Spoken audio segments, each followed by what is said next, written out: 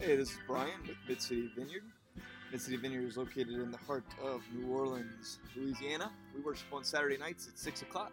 If you want to learn a little bit more about us, check us out on Facebook, Mid-City Vineyard, Instagram at Mid-City Vineyard, or online, midcityvineyard.org. Last week we started a new series called Breathing Underwater, developing spiritual tools and practices for ultimately how to survive when the waters of life come crashing in on us. So this week, we entitled this The Power Paradox, Breathing Underwater Part 2, The Power Paradox, where Paul says that it is in my weakness that I am made strong through Christ. So let's head over to the podcast. Much peace to you.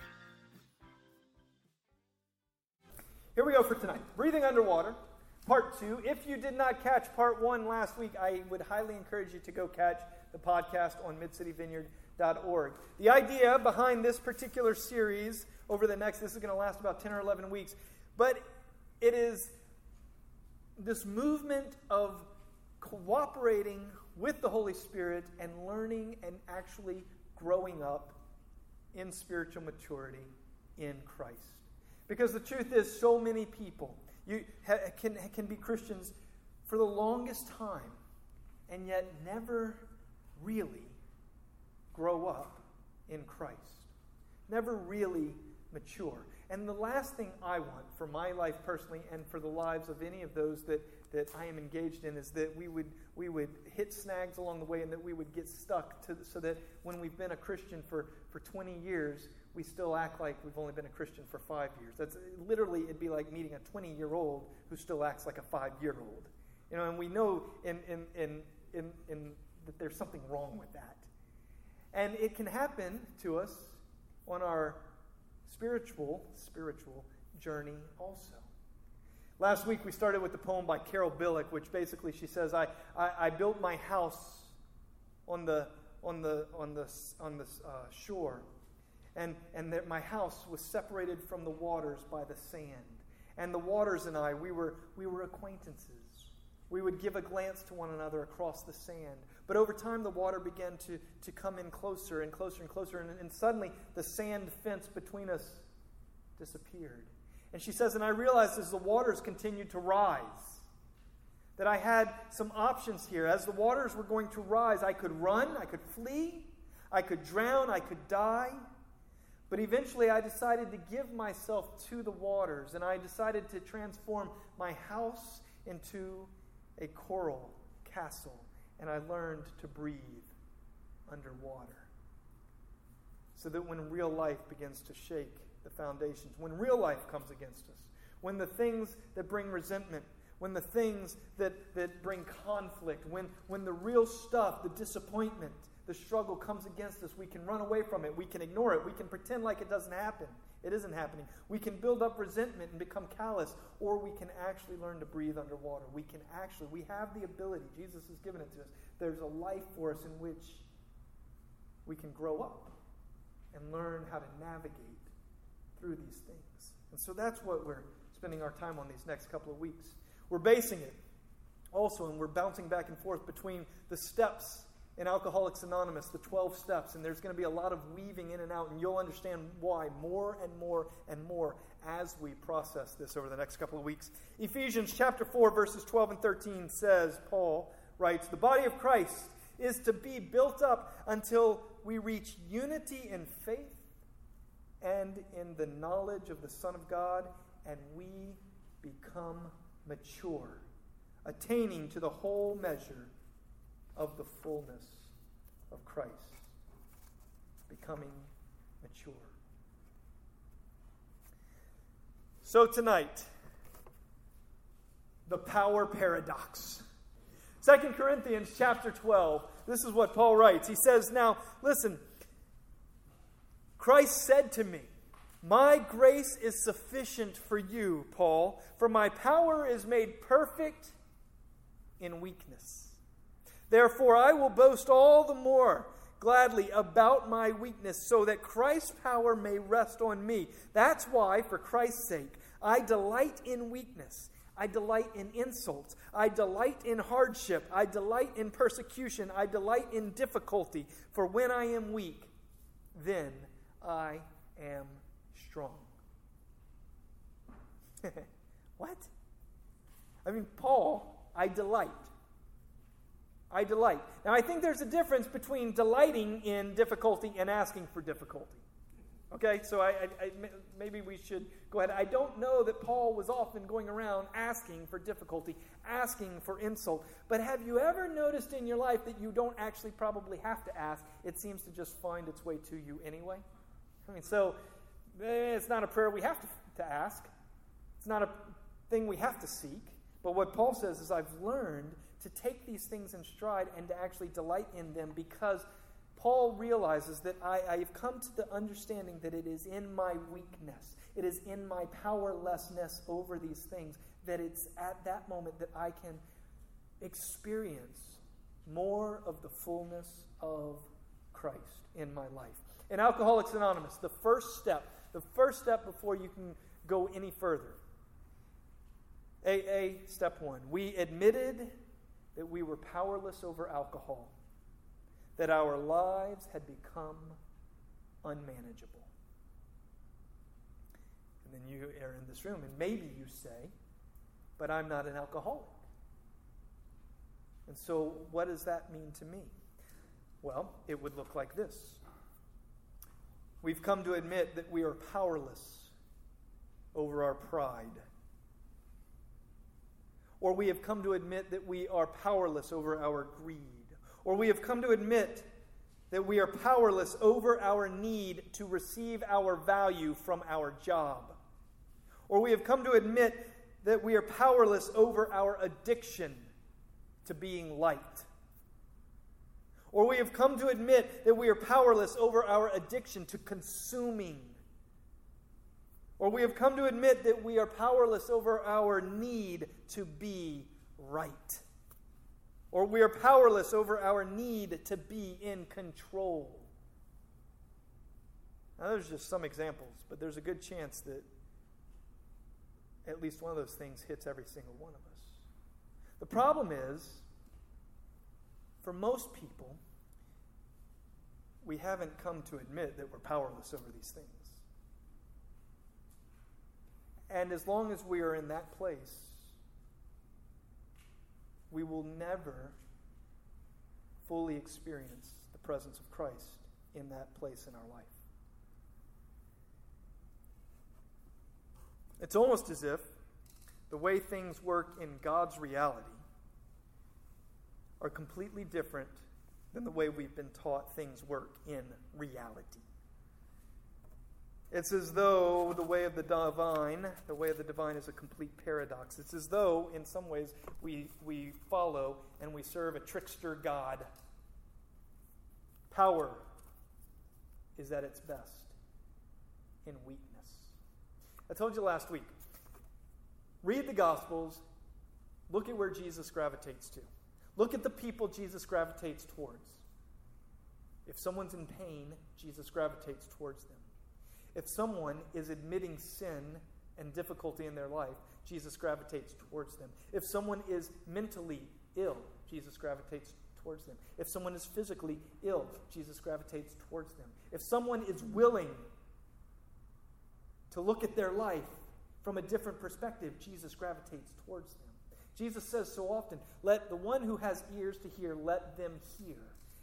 And then he preaches. He preaches to hundreds of people, at times thousands of people. It says they fed the 5,000 that one day on the hill, and Jesus would preach. And then it says he would turn and he would walk away, and yet only some would follow. Because some had it all together. And they thought, those are nice words of a nice man, and they could go do their own thing and just still be self-sufficient. But Jesus said, listen, I didn't come for the healthy. The healthy don't need a doctor.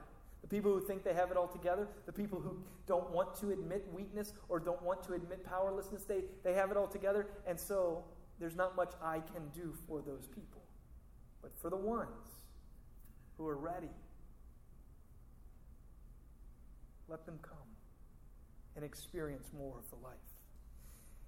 Is it possible, Richard Rohr says this, is it possible that God has somehow hidden holiness and wholeness and maturing in the secret place where only the humble will find it?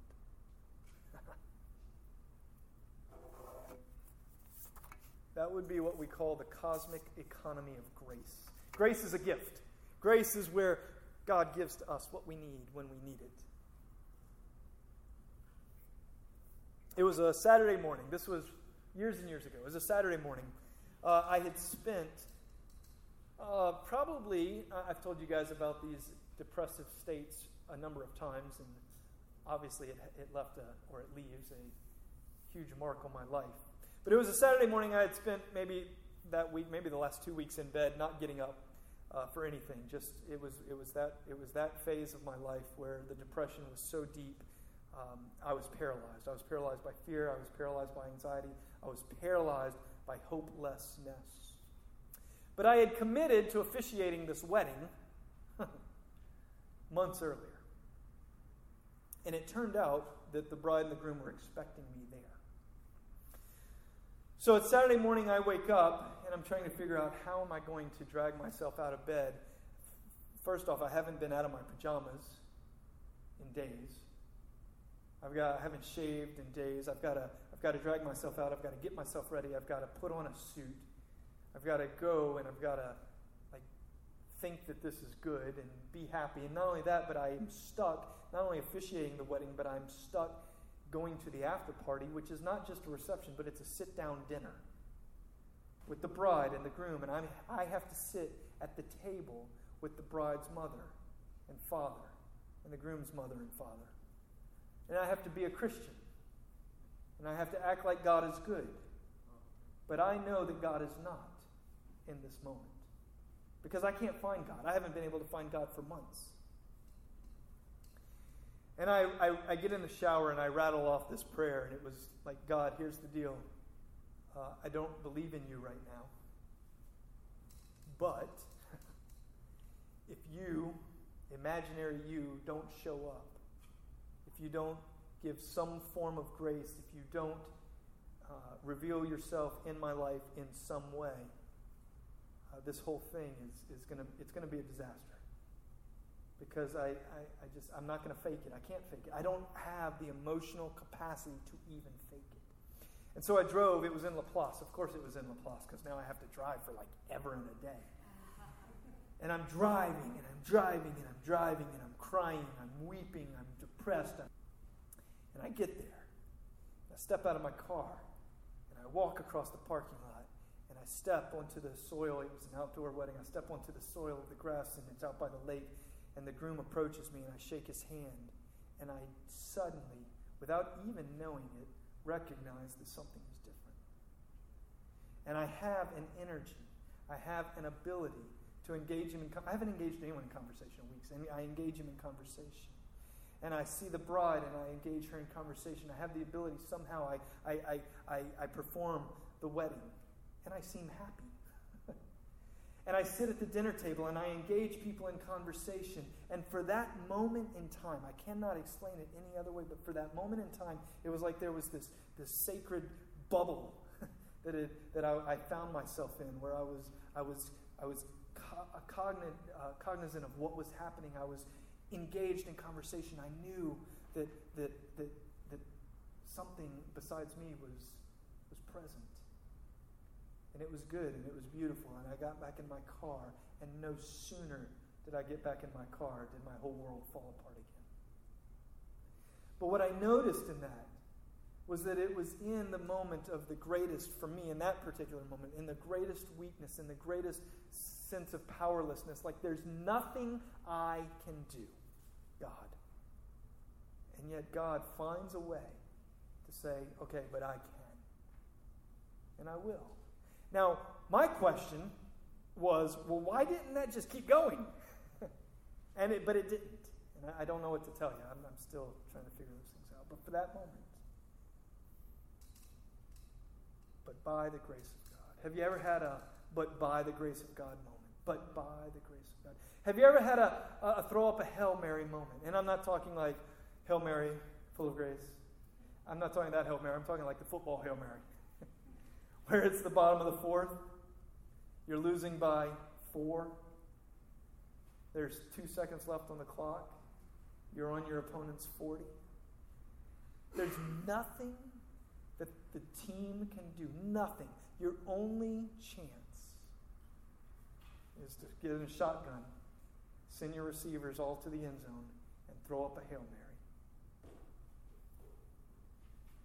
That's kind of what it is by the grace of God.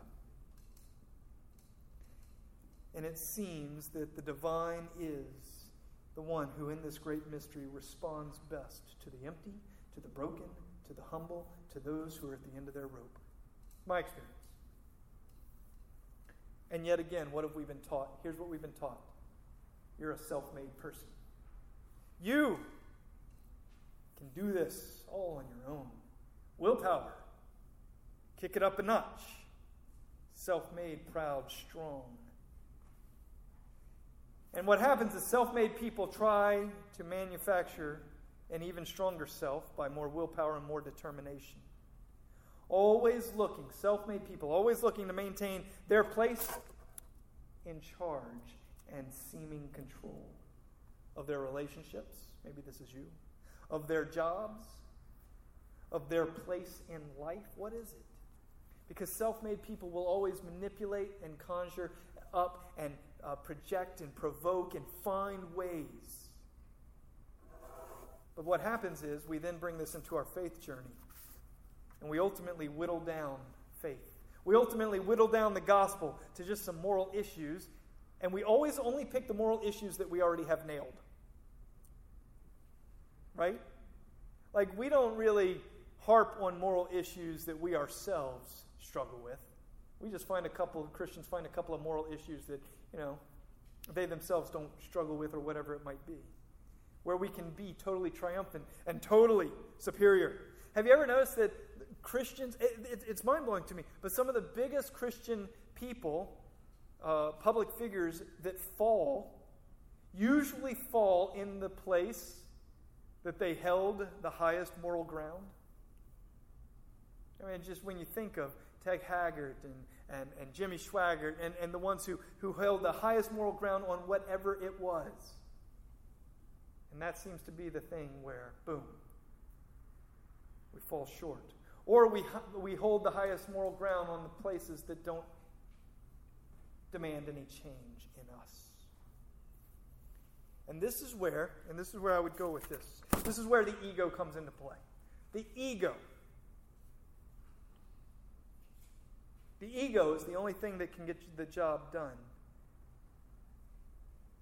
we think, in our lives.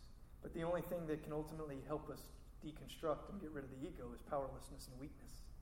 It's like this catch-22. So when you read the scripture, maybe you'll do this some this week, whenever you read the word flesh, when Paul uses the word flesh, exchange it for the word ego. A better interpretation, actually, would be self-indulgence / ego than flesh. I think flesh gets too hard.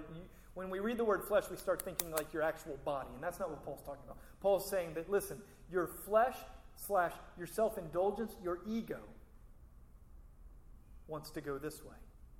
But the Spirit of Christ in you wants to go this way. Interchange those words and you'll start to unpack a whole new understanding of what Paul is actually talking about. Paul and Jesus both point to the small self. They both point to saying that the ego has to go if you're going to experience more of the life of God. Jesus says in the scripture that Newman read earlier, unless the grain of wheat falls into the ground and dies and then sprouts forth new life, that's the only way you can experience this life. Unless the ego is planted, then we experience life through Christ. Paul would say it like this. In Galatians 5:19, he would say that the ego, the concerns of the ego are too small, they're too selfish. It's obvious what kind of life develops out of trying to get your own way all the time, Paul says. Repetitive, loveless, cheap sex, a stinking accumulation of mental and emotional garbage, frenzied and joyless grabs for happiness, trinket gods, magic show religion, paranoid loneliness, cutthroat, brutal temper, an impotence to love or be loved, divided homes, divided lives, small-minded and lopsided pursuits, the vicious habit of depersonalizing everyone into a rival, uncontrolled and uncontrollable addictions, ugly parodies of community, and I could go on, Paul says. This isn't the first time I've warned you. If you use your freedom this way, if you allow your ego to drive you this way, you will not experience the fullness of life that Christ has for you. Paul says, Jesus says, the ego needs to die. But no one likes to die to who they think they are. Because letting go is not in anyone's program for happiness. But all mature spirituality, in one sense or another, is about letting go. I would say to you, especially if you're one that's grown up in religion, one of the most important things I might say is that somewhere along the way, to mature spiritually, some of the things might be unlearning some of the things that you learned along the way. Because if you were taught what it is to live according to a certain set of rules, then you've missed out on what the Spirit of God is doing. You've been taught that if you're a self-made person, even in religious settings, you miss out on what God might be doing. The spiritual life has more to do with subtraction than it does with addition.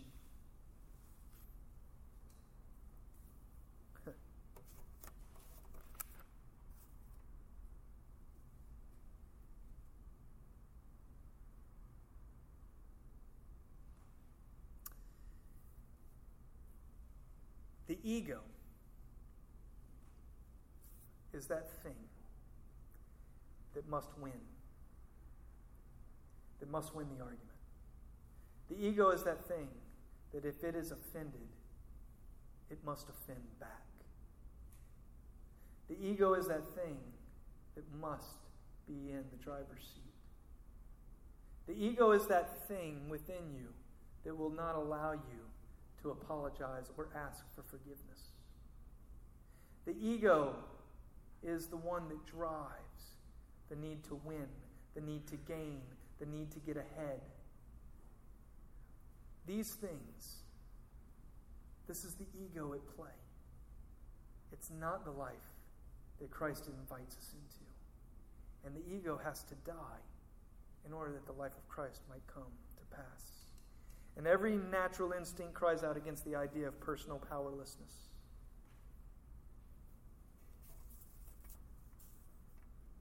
So here's how this would work in our life. Upon entering AA, a person says, we perceive that only through the utter defeat are we able to make our steps towards liberation and strength. Our admission of personal powerlessness finally turns out to be the firm bedrock upon which the happy and purposeful life may be built. An alcoholic would say, our admission is the first step in getting our lives back. Our admission is our first step to experiencing sobriety. Little good can come until we accept our weakness and all of its consequences, until we humble ourselves. Well, what are the consequences of my weakness?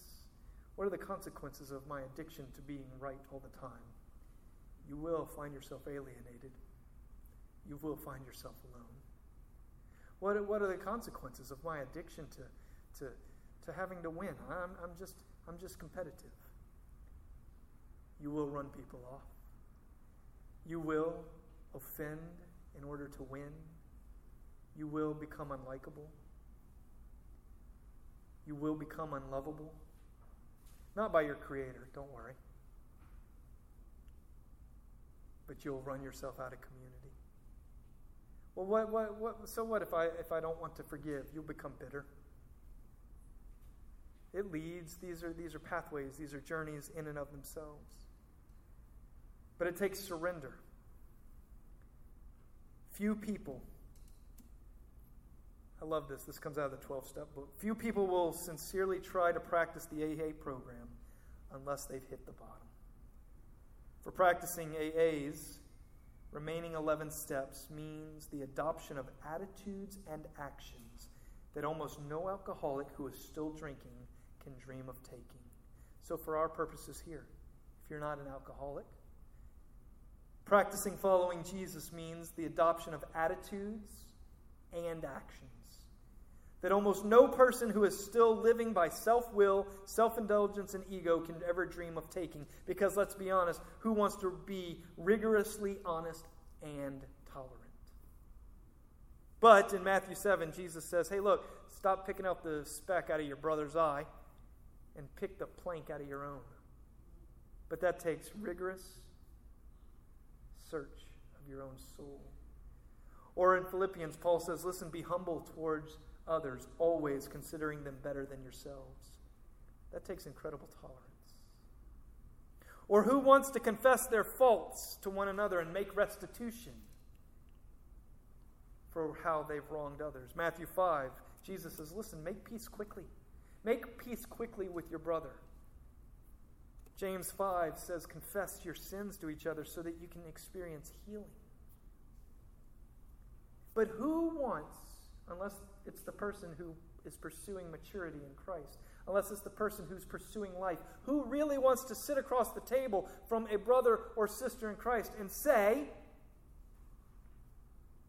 I've come to the realization that I am incredibly prideful, and I love to be right, and I think this is what God is working on in my life. I've come to the realization that pornography is an addiction, and I want more of God's life. And I know I can't just live in my own little bubble and pretend like it's not a thing. I've come to the realization, and so on and so forth. Who really wants to turn to a higher power and practice prayer and meditation? In John 14, though, Jesus says, I am the way, I'm the truth, I'm the life. Anyone who wants to come to God, you come through me. Come on, let's go. Who really wants to sacrifice time and energy to help others? But in Luke 10, Jesus tells us the story of the Good Samaritan. He says, this is the one who's really experiencing the life.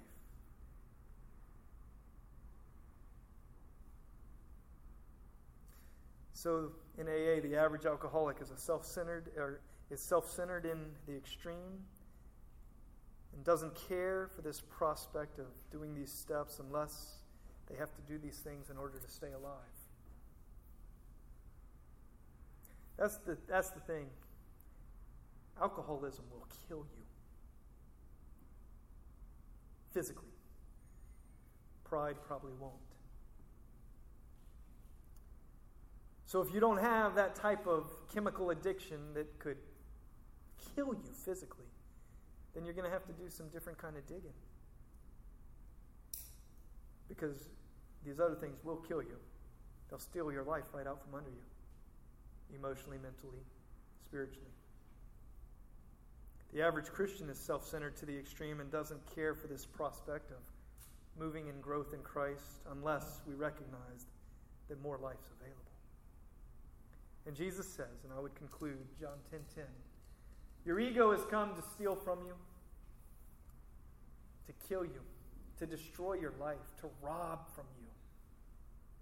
The thief, ego, religion, but I have come to give you life. I want you to walk in forgiveness. I want you to walk in a life where you don't have this ever-pressing need that you have to win every argument. I want you to live a life where you don't have anything to prove, you don't have anything to gain, you don't have anything to lose because you are secure in your value in Christ. And people can say things and you can take it in, you can chew it up, you can apply what was true and you can spit out what was false, and you can continue to live and to love, to grow in mercy and kindness and forgiveness. You can experience life free from holding grudges, free from resentment, free from unforgiveness, free from being driven by your ego. This is the life God has for us. The power paradox It's in weakness that we really find strength.